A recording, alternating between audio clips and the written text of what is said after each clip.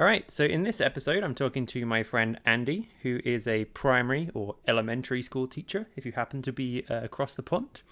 And we're talking about how he got into being a primary school teacher, what some of the things he's doing day to day as part of being a primary school teacher are, and we're also going to talk a little bit about how we think that primary school teaching might change over time. Disclaimer alert, we kind of started off with some of the more negative stuff. So we did talk about marking and paperwork and admin to start off with. If you want to know about the nice side of the job, that does come later on. So we have balanced it, talking about the things that are really exciting about being a primary school teacher, as well as the things that are not so great. So do stick with it and get to that part, because I think that's where the real good stuff about being a primary school teacher is. So without any further ado, let's get started talking about that. So I think it makes sense to kind of start at the beginning. So can things that I currently know sort of led into being a primary school teacher, and there's probably things I don't know as well. So things I currently know, you obviously spent years working at summer camp and getting kind of experience in that direction. Yep. I know that at university, I think you did film and media. Is that right? I did. And I think that you actually worked at your school for a bit before you were actually a full-time teacher there. So is that somewhat accurate? That is quite accurate. On top of that, my mum is a higher level teaching assistant, or was a higher level teaching assistant. And they basically needed at one point, when I'd finished university, I didn't really know what to do. I was kind of applying for jobs here, there and everywhere just to get some money, basically. I ended up working in Frankie Benny's because I didn't really know what to do with my life at that point. Did film and media degree, but that was kind of more because that's what I was interested in. I didn't really know if I wanted a career in it. So I ended up, my mum's school was looking for someone just to come in for a day and set up some video stuff. So a laptop with internet access and link up to the projector. And so I went in to help. Ended up just going into one of the classrooms for a bit and doing a bit of work with some of the kids and really enjoyed it. So I ended up going back after doing all the DBS checks and everything and volunteering pretty much full time there for nearly a year up until going back to camp again. And then got back from camp the following year and there was a job opening as a teaching assistant. So applied for that, got that job. And while I was doing my teaching assistant job that year, I started applying for different ways of getting into teaching. Okay, so at this point, you hadn't done like any teacher training or anything. You were just kind of, there is this thing going, I'm going to do this. Yeah, this was just something, because I enjoyed working with children from being at camp and stuff like that. I knew it was something that I was all right at. So it was another avenue to explore, basically. So tried it out and really enjoyed it. Okay, yeah. So kind of, I guess, if you hadn't enjoyed working with like the kids and stuff at camp, I guess you'd have just been like, hell no, I don't want to go work in this school. So I guess that was quite an important part of it. Yeah, definitely. I never would have been thought about it if it wasn't for working at camp and stuff. Okay, yeah, makes sense. I think having some experience with what some teachers refer to as the enemy is somewhat useful before you go in. Okay, so you're just so kind of like based on kind of other people who do like work at your school that you've met, like is that kind of a typical pathway in, or is that quite unusual? Not always. I mean, there's different pathways into teaching. Some people do it a lot later in life. Some people do it straight out of college and do a 3-year degree. And often some of them have done like maybe 10 days in school before that. I think the minimum experience you need for a PGCE is about 2 weeks worth of school experience, whereas I had 2 years nearly. So it was a bit different. I knew what I was getting myself into. I knew the amount of work that it would be, and some people do go into a PGC or a 3-year teaching degree and aren't really sure about don't really know how much work it's actually going to entail. We can kind of get on to like what that actually looks like on a typical day. Okay, so obviously I know about like secondary teachers in that like most of them have kind of done a degree in something else somewhat related to what they teach. Then they'll do like a after degree some kind of teacher training usually, or they go straight into a job or whatever. Is that also true in primary school, or a lot of more people done like the 3-year teacher training? Yeah, there are quite a lot of done. I know quite a lot of people have done the 3-year teacher training. There's also like the PGCE, like I did, which was where you go back to school after you go back to university after doing a 3-year degree and do an extra year where you do your teacher training. There's other avenues. I mean, Schools Direct has become a thing in recent years where you're basically working in a school and learning on the job. Yeah. There was a similar avenue like that when I started looking at teacher training, which was called the Graduate Teacher Program. Oh yeah, the one you could never get on because they were like they paid you money while you did it. Got about 15 grand for the year, and you were paid to do it, and you were being paid as like a teacher basically. But that it no longer exists, surprisingly. Have you at your school? Have you had people on like Schools Direct or anything like that? We've over the last couple of years we've had started getting Schools Direct students in. It's a strange one in some ways, Schools Direct, because I know the timetable for our Schools Direct students, they can be in for a week and then they can be out training for a week, and then they don't seem to get into a flow of actually teaching sometimes. Whereas I know PGC, you were there for an 8-week block a lot of the time. And it seems a lot more full on in that time.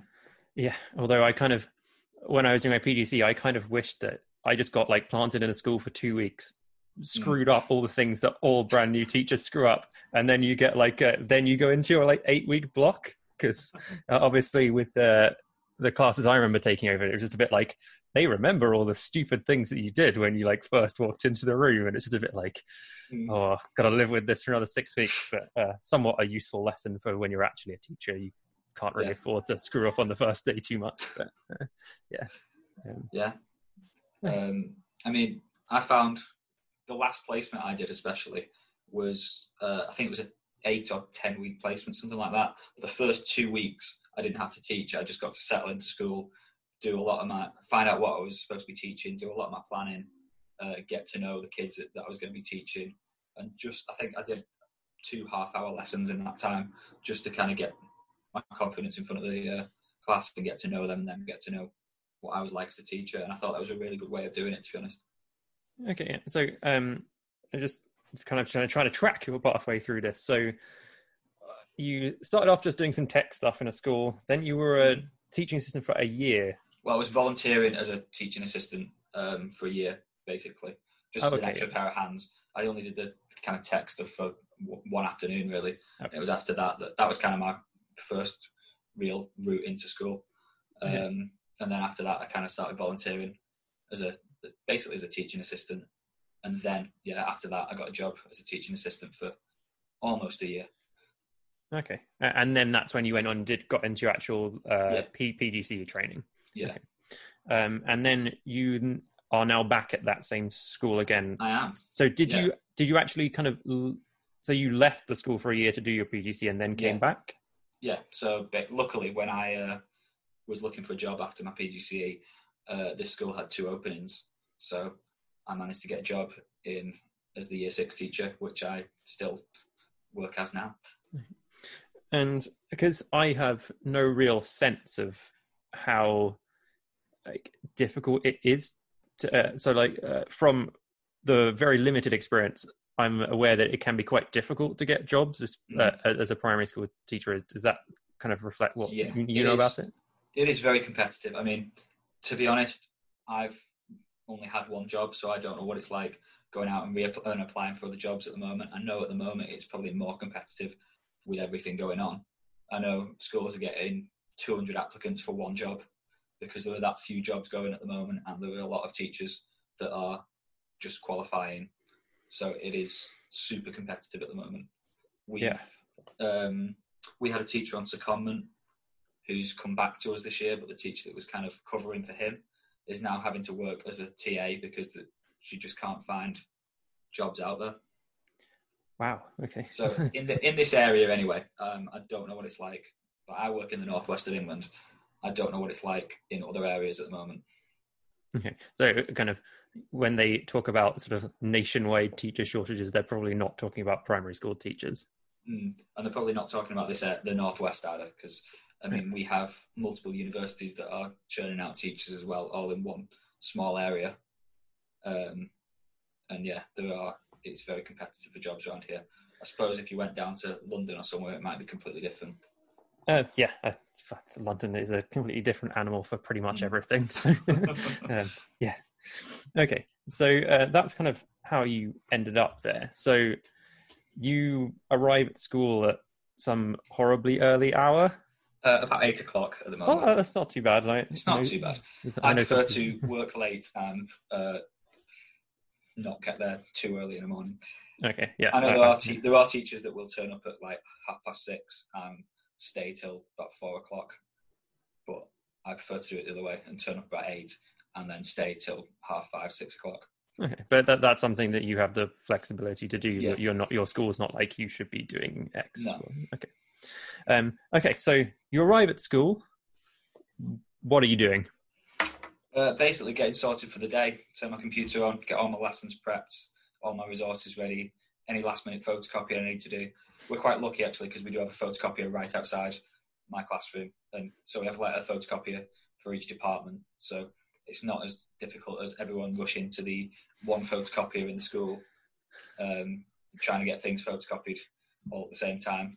Okay, so for people listening to this who don't quite understand why Andy's going on about a photocopier, photocopiers are the bane of a teacher's life because they're always broken. There's always a massive line when you arrive at them. So having an easy to access photocopier that works most of the time is an incredible bonus. We're actually in a really lucky position because we have two in our building within about 20 feet of each other. Yeah. So you might wonder why we would jump to photocopiers. That's just that's a teacher thing. Okay, so you've gone in, all your text turned on. You've done some photocopying because everyone always has some photocopying to do. We might talk about that later on with how education is going to change over the next few years. But at the moment, lots of photocopying happens. Okay. Mm-hmm. So then basically make sure I get a brew as well before I start teaching. Really do need a coffee in the morning to get me going. And normally there's not much of a queue for that either. And then you just basically wait until 5 to 9, the bell goes, and you go outside and greet the children. They're all lined up outside, and you bring them in. And yeah, they'll come in. Generally, I'll have some work on the board that I've set for them to be getting on with when they come in, so I can do the register, which has actually changed a little bit recently because in the last 6 months, we've now got electronic registers on touchscreen TVs, so they come in and they tap their name and what they would like to order for the lunch, and then they go and sit down and get on with the work. I imagine Corona is going to throw that system out the window. Yep, that is going to be completely different when we come back. Okay. So just to rewind slightly, so like when you're going out and getting the kids, are you having have they already been extracted from their parents by this point, or are you at that point kind of also meeting and greeting parents as well as doing that? I mean, in year 6, they don't have to come with a parent. They're allowed to walk to school on their own. So some parents will be there. Some parents will ask you a couple of questions every so often. But generally, if I need to speak to a parent, I'll get in touch with them over the phone. I don't have that much contact with parents in the morning, really. Okay. So just to kind of pause with what you're doing and just go to a more general question, how much of your week do you typically spend actually communicating with parents? Not a great deal, I'd say. I make a couple of phone calls a week, maybe. Speak to a couple after school every so often, but it's not a great deal unless there's something happened that I need to speak to them about. Generally not a major amount of time. Okay. So you've got some kids in. They, depending on the virus situation, they may or may not have ordered their lunch and tapped in and stuff. What kind of stuff are you getting them to do? So this is year 6. A lot of the time in the morning it'd be basic skills, maths or English. So it could be spelling work. It could be multiplication things, division, catch up, revising things that we've done already, like fractions and percentages, just quick questions that they can be doing and working on that we can quickly go over at the end and clarify any misconceptions, basically. Okay, I just realised I should have clarified. Year 6 means like 10, 11. Yeah, 10, 11. Yeah. Last year of primary school. Yeah. And so like while they're so this is something they're doing on their own, they're doing in like pairs, groups, or this is something to do on their own, just to kind of settle them down when they come in, get them kind of in the mood for working, basically. And so you've got your feet up on the desk. No. Normally I'm doing any admin stuff at this point that I need to do. So we do have a lot of money coming in on some days, like music tuition money, trip money, anything like that is generally brought into school. That is slowly changing, but so I'm logging things like that, or I'm checking on. Sometimes I'm going around checking on what they're doing. It really depends on the day. Yeah. So it kind of leads into a slight tangent here. So like, again, kind of in a typical day or a typical week, I think if you read enough of the headlines, everyone's got this idea that teachers are kind of buried in paperwork and stuff, kind of like you're just describing there. How much of a reality is that for you? There is a lot. I mean, it really depends on your school. My school is quite relaxed with it. Not relaxed as in they don't make you do anything, but as in that anything that's really unnecessary, that they think there's no point doing and it could be done in a different way, we won't do it. Okay. I think we are, like, our school is very down to earth with things like that, whereas other schools there will be menial tasks to do. Yeah. Is that kind of down to like your head teacher? Is that his kind of thing? It's down to the SLT. It's down to your senior leadership team. Okay. So your head, your deputy, assistant heads, head of key stage, people like that. Okay. Yeah. But yeah, there is still quite a bit to do, especially if you include marking as paperwork as well, which we have cut. We have changed the way we mark over the last few years, and it has kind of cut down what we need to do. So we were writing quite long comments, but now we're focusing more on symbols that the children know what they mean, or abbreviated like acronyms and things like that. So the children know what they mean and they can instantly see what they've done well, where they need to improve. And we're not writing a big long comment saying, you have done this really well, you need to improve on this kind of thing. Yeah. Okay, so if we can kind of like break it down a little bit. So like in a typical day, if we don't count marking, because we can do that as a separate thing, how much time would you say you spend just doing kind of admin-y related kind of thing, you know, like sending and answering emails, logging data and all that kind of thing? Yeah, I mean, it could be half an hour or so. Some days it could be up to an hour, other days. It's very different each day. It really depends what you've been doing. And like if we've done an assessment or anything, then you've got to log all those scores. If we've got an event coming up, I might be sending and responding to emails on that. It really depends on what's going on in school at that time. And the kind of same question with like marking, like how much of that are you doing in a typical day? I mean, potentially we do 2 lessons. We do a maths and English lesson in the morning. Then we'll do 2 other lessons in the afternoon. So you could potentially have 4 lessons of marking there. Plus, we get comment books in each day off different children. So you might have 6 comment books to read through and mark as well. The big thing for marking at the moment is pieces of writing, because we can potentially be moderated on those, where we have an external moderator come in and look at how we've assessed our writing for the year. So that's where our judgments need to be spot on. So we do, myself and my co-year 6 teachers, we do spend a lot of time on marking writing, and that's probably the biggest bulk of our marking. So that's something you're doing daily? But I'd say weekly. We're more looking at that, because we don't mark them as they are doing a piece of writing, because they need to be a bit more independent with that, if you get what I mean. We don't want to influence. How do I put this? You might need to tweak this bit. we don't want to kind of say, we can't go through and say, you've made a spelling mistake there, you need to go and correct that. They need to look back and find their own errors, basically. So it's about guiding self-reflection rather than, again. Yeah. So it's kind of talking as a class, right? We'll go back and look through your work, have a think where you may have made spelling errors, have a think where you could, where you may have missed punctuation, things like that.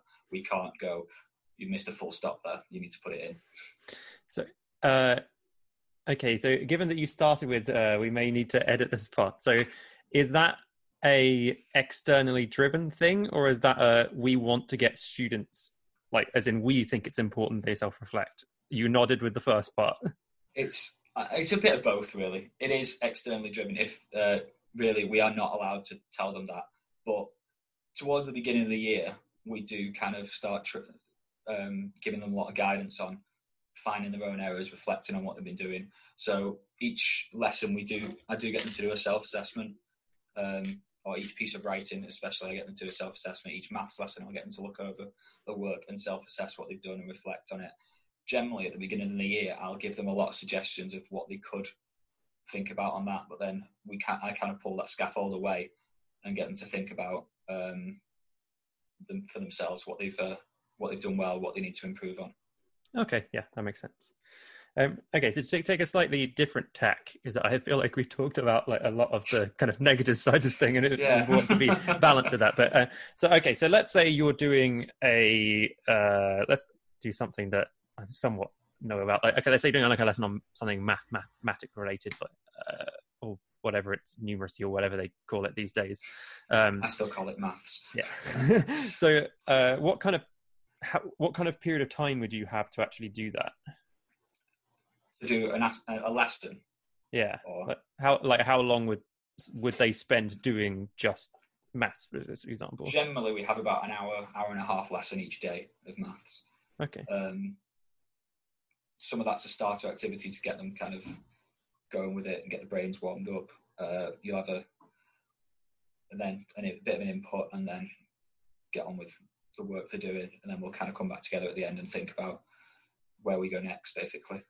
Okay, so is it, if I'm understanding that correctly, you kind of will do something with everyone in the class to start with, then people go off and kind of do slightly different things, and then you kind of come back together and do something at the end. Is that about right? Yeah, I mean, it's slightly different sometimes with the way we do it, because we do kind of set them for maths in year 6.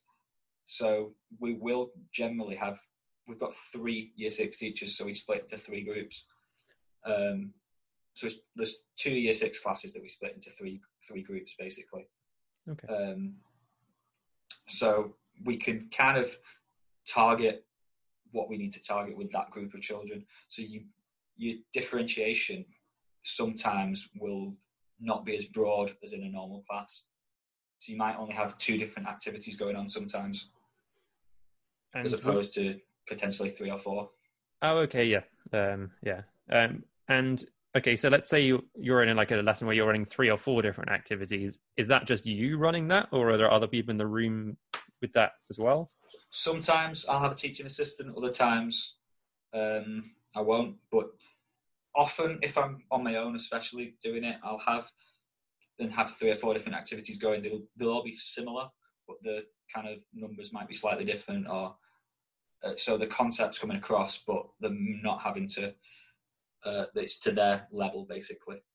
Okay, so they're all doing slightly different activities, but there's kind of a big picture that they're all kind of working on. Okay. Yeah, so it could be they'll all be working on the same concept, but it might be slightly, like I say, slightly different numbers. It's just kind of pitched at their ability. Okay, so I guess especially with primary school, one of the parts to it is really kind of, how do we make this stuff like relevant and engaging to them? So like, can you like talk about, it doesn't have to be like a maths, it could be about anything, like a lesson that you've done about where you can kind of identify where that fit in. I mean, to make things relevant, especially with things like English, we tie it in with either things that are going on in the world, or often we tie it in with our class text. So when I go back in September, our class text will be an abridged version of Macbeth. So we do a lot of writing based on that. So we read up to kind of just before Duncan's murder, and then we get them to write what happens during Duncan's murder, and how Macbeth kills the king. And then, just to pause you slightly, I'm slightly shocked that primary school kids are doing Shakespeare. When did that become a thing? Yeah, it's been. I've done it ever since I started teaching. Basically, it's been something we do. Like I say, it's an abridged version. It's not a script. It's not in Shakespearean language that we use. But okay, so it's really enjoy it. Yeah. Okay, so it's the story rather than the flowery language and poetry kind of side of things. Okay. Although we do look at things like double, toil and trouble, and that whole witch's spell, and is this a dagger I see before me? And some of those scenes, the key scenes from Macbeth. Wow, I'm still shocked that like 10 and 11-year-olds are learning about Shakespeare. I don't think I met it till I was like 15. Wow, okay. I'm going to shamelessly plug as well that we get a theatre company in called the Handlebards. It's not your brother's one by any chance, is it? It's my brother. However, we don't get a discount. But yeah, they are well worth any school getting in if they want to teach Shakespeare, because it's accessible Shakespeare. Okay, so that was the Handlebards, as in like Bard's poet. Okay, yeah, because they cycle around, hence the handlebars. Yeah. Okay. After that, absolutely shameless marketing from Andy there. Okay, so I guess like we talked about, kind of the marking, all the admin, all that kind of stuff, which I think typically are not people's favorite part of the job. You do find some crazy people who love all that thing, but I don't think that's generally true. So what is it about doing your job actually, like, because I think anyone can kind of turn around and say, oh, it's so rewarding, you know, we because you've seen how this young human being has turned out, and that's really nice, but you don't get that for like years, right? So like, what is it like day to day that's kind of good about your job? You do. I mean, you do get that. It is good when you see a child, something click with a child, or you see a child do something that they've never done before. It's just, I mean, it's the interaction with people that, like, I mean, the staff that I work with are great. The kids that I work with are great. It's just, I just like going into school and interacting with them all. I mean, we just make things fun as well. I have a bit of a laugh when I'm teaching. It's not like I'm not ridiculously serious and dead strict. You can see that the kids are enjoying that as well. And on top of that, it's all the other things, like I don't know if there's any other job where I could go from being a teacher to a sports coach to a choir leader to a musical director to doing computer technician to, there's just so many different things that you can end up doing in a school in one day. Yeah. I always think it's a thing that's kind of, it's underplayed. So if you meet people who have interests in loads of different things, you're just like, you should be in a school. You can do all of that. You can actually do all of those things. You don't normally have to. So like at school, I could just basically show up, teach lessons, have a tutor group and go home. But if you have all these additional interests and stuff, you can get involved in as many things as your waking hours will fit in, generally speaking. Yeah, definitely. Like I do get involved with quite a bit. Like I've coached numerous sports teams. I've run the choir and taken that, or co-run the choir, and we've taken that to numerous different concerts and been involved with different festivals and things. We do a year 6 production each year, which I tend to put a lot of work into. I know teachers that put their art skills to use and create big like artworks for around school. There's so many different things you can do, so many ways you can utilize your skills in school, and pass some of these skills on to the children as well. And they absolutely love it when they can see their teachers doing something that's not just maths or English in a slightly different environment in a way. Yeah, and it's I think especially if you have the more, let's call them more challenging individuals, like doing all these things is actually a really good way of getting a better relationship with them. Yeah.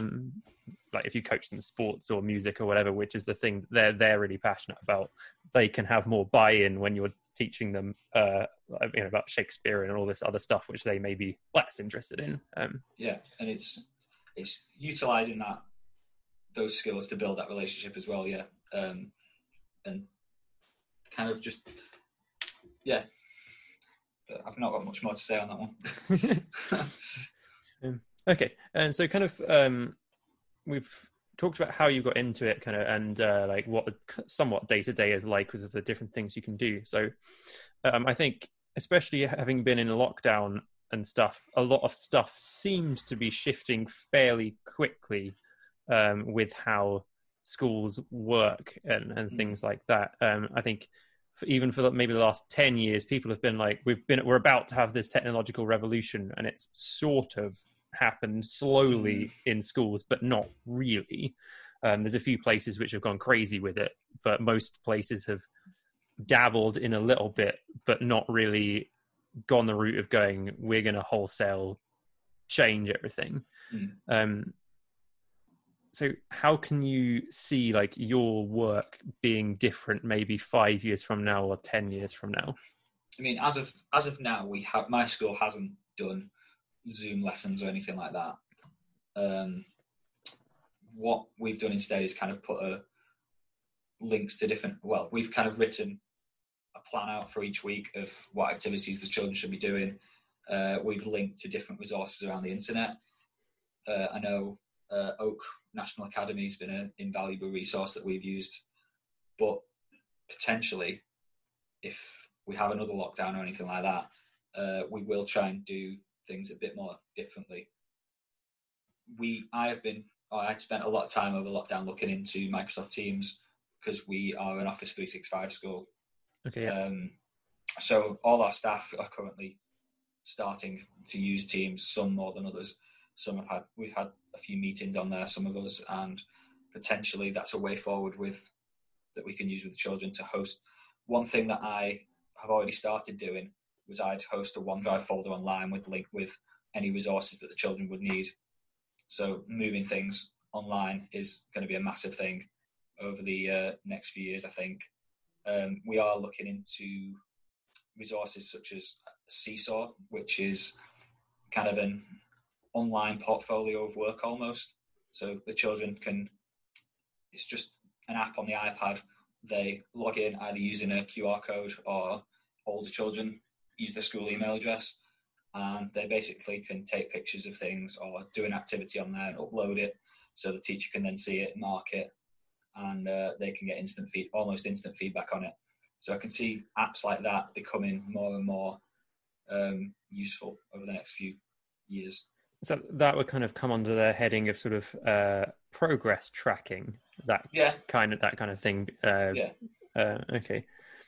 So kind of hopefully moving away from kind of the extremes of coronavirus and somewhat normality returning. Like, are there any kind of, if you're actually in the classroom, are there any areas you think that might change in the near future? Yeah, I mean, I can see more technology being introduced. I know we at the moment have about 50 iPads as a school. We currently still have a computer suite, which I think is an invaluable resource, but until iPads and tablets and things become more accessible in a way. I know with Flash going out the window now that a lot more websites and programs will be more usable on an iPad, like Scratch, for example. We do a lot of programming through Scratch, but up until the last year or so, you've not been able to do that on an iPad. It's had to be on a computer. So I can see more tablets and iPads being introduced. And so, like, when you mentioned that, so that's something that's kind of come in over the last few years. So they've actually started to do programming at kind of primary school. Yeah, that started about 5 years ago. And it is block based. We do little bits of like text-based programming, like a little bit of Python. I've done some HTML in the past with them. Okay, yeah. So the reason I mentioned that is I always, because every few years there's an announcement that, in primary schools, children are now going to be learning X, Y, and Z. So like a few years ago, it was like languages, like they're suddenly going to be learning French or Spanish or whatever. And there's suddenly a load of primary school teachers going, wait, what? And then obviously the latest one I think was probably programming, where the primary school teachers are probably going, well, I figured out how to log into email and I have to now teach programming. Like, how's that been? It has been a big leap for some staff. Luckily, we do have a HLTA in school, a higher level teaching assistant who is very good at computing. So she's been working with a lot of the classes on their computing and programming side of things. I kind of teach all of the year 6 programming and computing at the moment. I'm not very good at art, so luckily the other year 6 teacher is very good at art. Okay. So what we do is we swap over, and we're almost like a mini secondary school in year 6, where they won't have the same teacher all day every day. We'll kind of swap and change for different things. But the implication of what you're saying is kind of lower down in the school, as a teacher, you would be expected to teach all of the things. Yeah, generally, everyone will just teach their class. You don't really see the other teachers in your building or in your year group as much. I think it's one of the things people probably don't know about. I think more so primary school than secondary school. I wouldn't say I occasionally have to go away and learn some physics that has been found out since I learned physics, or because I did engineering or physics. I sometimes have to go and update my subject knowledge a little bit.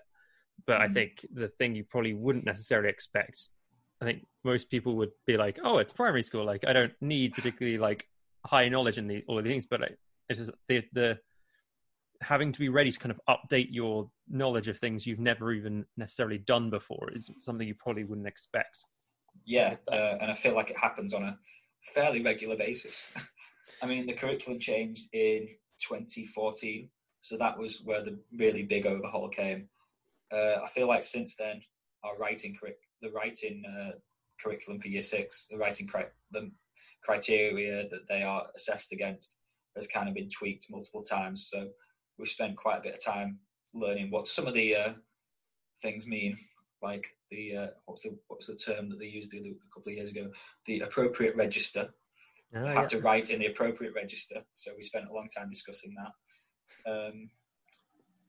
But yeah, programming is probably the biggest thing that's been brought in recently. But then over the last couple of years as well, there's been the new Ofsted framework that they've announced. So we've had to kind of go back and look at our foundation curriculum and basically make that a bit more fit for purpose, because we realised there were gaps that we were missing. So we just had to we just keep tweaking things and changing things, and it's never kind of just, I can't see it ever just being left as is. Yeah, I think I guess you can see it as a negative thing, because obviously you have to put in the work for changing stuff. But I always think it's quite good, because I'm about to start year 9 as a teacher, and I was like, if every year was the same, I would have probably quit and gone to a different job by now. I think the fact that every few years, it's annoying as hell, but the fact that every few years, your job changes in some way, I think is quite refreshing. Just keep it interesting. Where you're not just I could just have taught the same set of lessons every year, but I haven't. It's quite nice. I mean, we've changed quite a bit around this year, because the advice from Ofsted is that history should be now chronological. So, as in year 3 should be teaching the very early stages of history, and year 6 should be teaching the kind of later things. Oh, because they're implying that they can somehow make causal links between being this created this then created this, and some. Yeah. Even though some things happen at the same time as well, they want that you kind of got to put things chronologically. So that's been a massive change around for a lot of year groups, because we had Victorians being taught in year 3, for example, which has now been moved, and they're now teaching Bronze Age and Stone Age and things like that. That teacher's going to end up knowing a lot of history after they've done that for a few years. Yeah. Okay.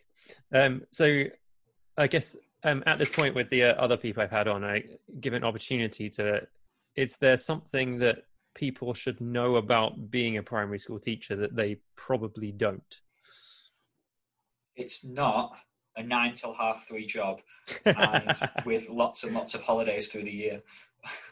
Just to clarify, there are lots of holidays throughout the year. There are lots of holidays throughout the year, but I do spend a lot of them catching up on things. Like the first 2 weeks of this summer holiday, I was in and out of school. The last week of this summer holiday, I will be in and out of school, trying to get things ready for September. And other holidays, I tend to just be catching up on things and getting stuff done. It's not just, I don't just go away on holiday every single time we get a break.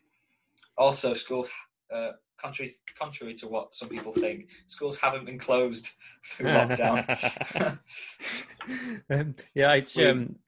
Sorry, go on. Yeah. We worked, we were open we were open all week.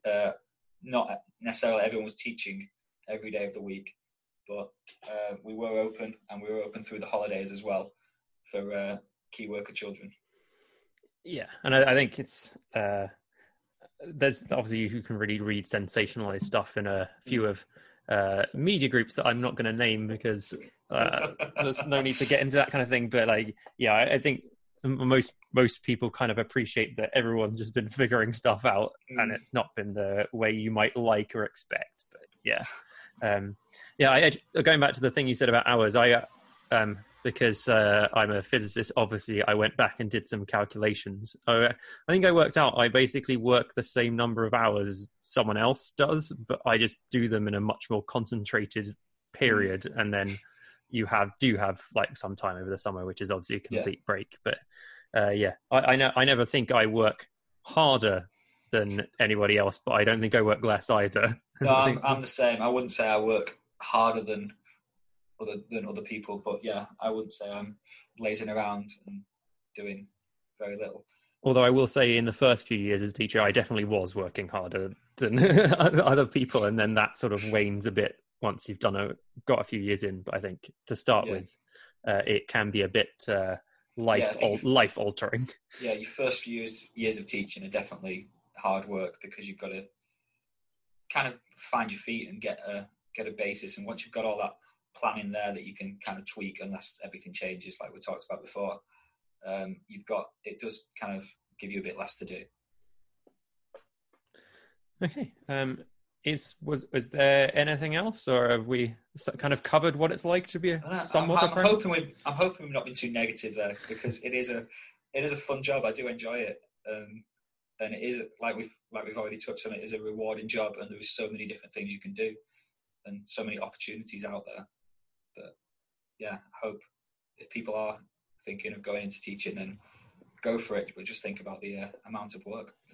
Yeah, I think I might put a disclaimer at the start, being like, if you want to hear the nice bits, you might want to skip to this time, and then maybe come back to the start at the end. But I think it is important that, I think one of the reasons I wanted to do this podcast is I think thinking of kind of people I teach that are kind of finishing school and trying to make decisions about what they want to do with their future. I think I want them to have like a somewhat accurate picture of what it's like doing various things. And obviously you can look in the newspapers and stuff, but I think it is important to know that being a teacher is really fun, really exciting, and I think it gives you way more variety than almost any other job I can think of. Definitely. As in, whenever I think about changing career, I just think that sounds so boring.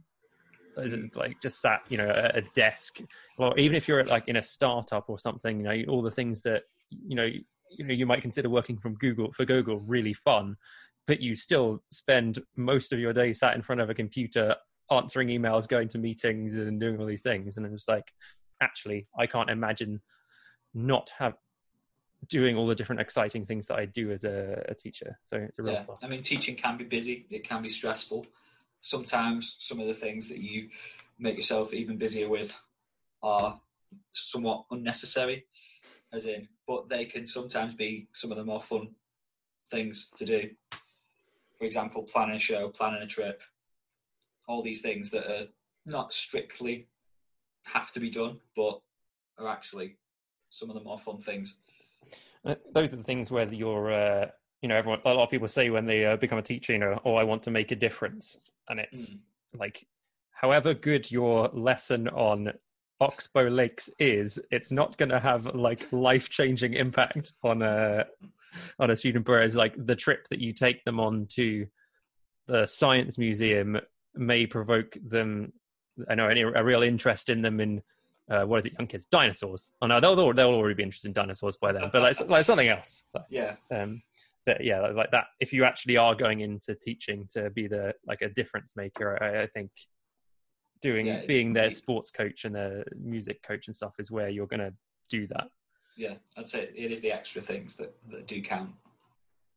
However much, when you get to the end of the day and you're like, I really don't want to do this, and then you start doing it and it's really fun, so it's fine. But yeah. Yeah, there are a few times where I've done a club and not felt like it at the time, and then I've come away from it thinking, that's put me in a better mood. Okay, so the one thing I will kind of finish with, if there are kind of people listening and they're thinking about becoming a teacher, I think the single most useful thing that I've learned as a teacher is the word no. Yeah. As in, you can end up filling your time with an unbelievable amount of stuff, and schools know this when you first join them and ask you to do all kinds of different things. And I think, especially when you start being a teacher, the word no is incredibly important. Being like, no, I don't have the time to do that, or no, I don't want to go on this extra thing that I don't need. Yeah, don't feel like you can't say no as well. Yeah. So if you feel like you can't keep up with everything, especially the kind of important stuff to do with your class, then you need to I learned this lesson a few years ago where I needed to just cut back on what I was doing. And to be honest, it has made my work-life balance a lot better. And I've not missed running around trying to do a different club each of the 5 nights a week plus a staff meeting. Yeah. And I think the other side of it is, in school, everyone will tell you everything is essential and a priority. And so you actually, as an individual, have to make up your own mind what is essential and a priority, because everyone thinks that everything is essential and a priority. And you just have to be like, well, that can't be true. So I guess it's being left to me to figure out which of those is essential and a priority. Okay, so that brings us to the end for that conversation. I hope you enjoyed finding out what it's like day to day and being a primary school teacher, and how you get into it and how you think it might change.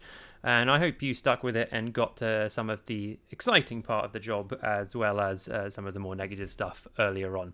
But thank you very much for taking the time to listen. Hope you enjoyed.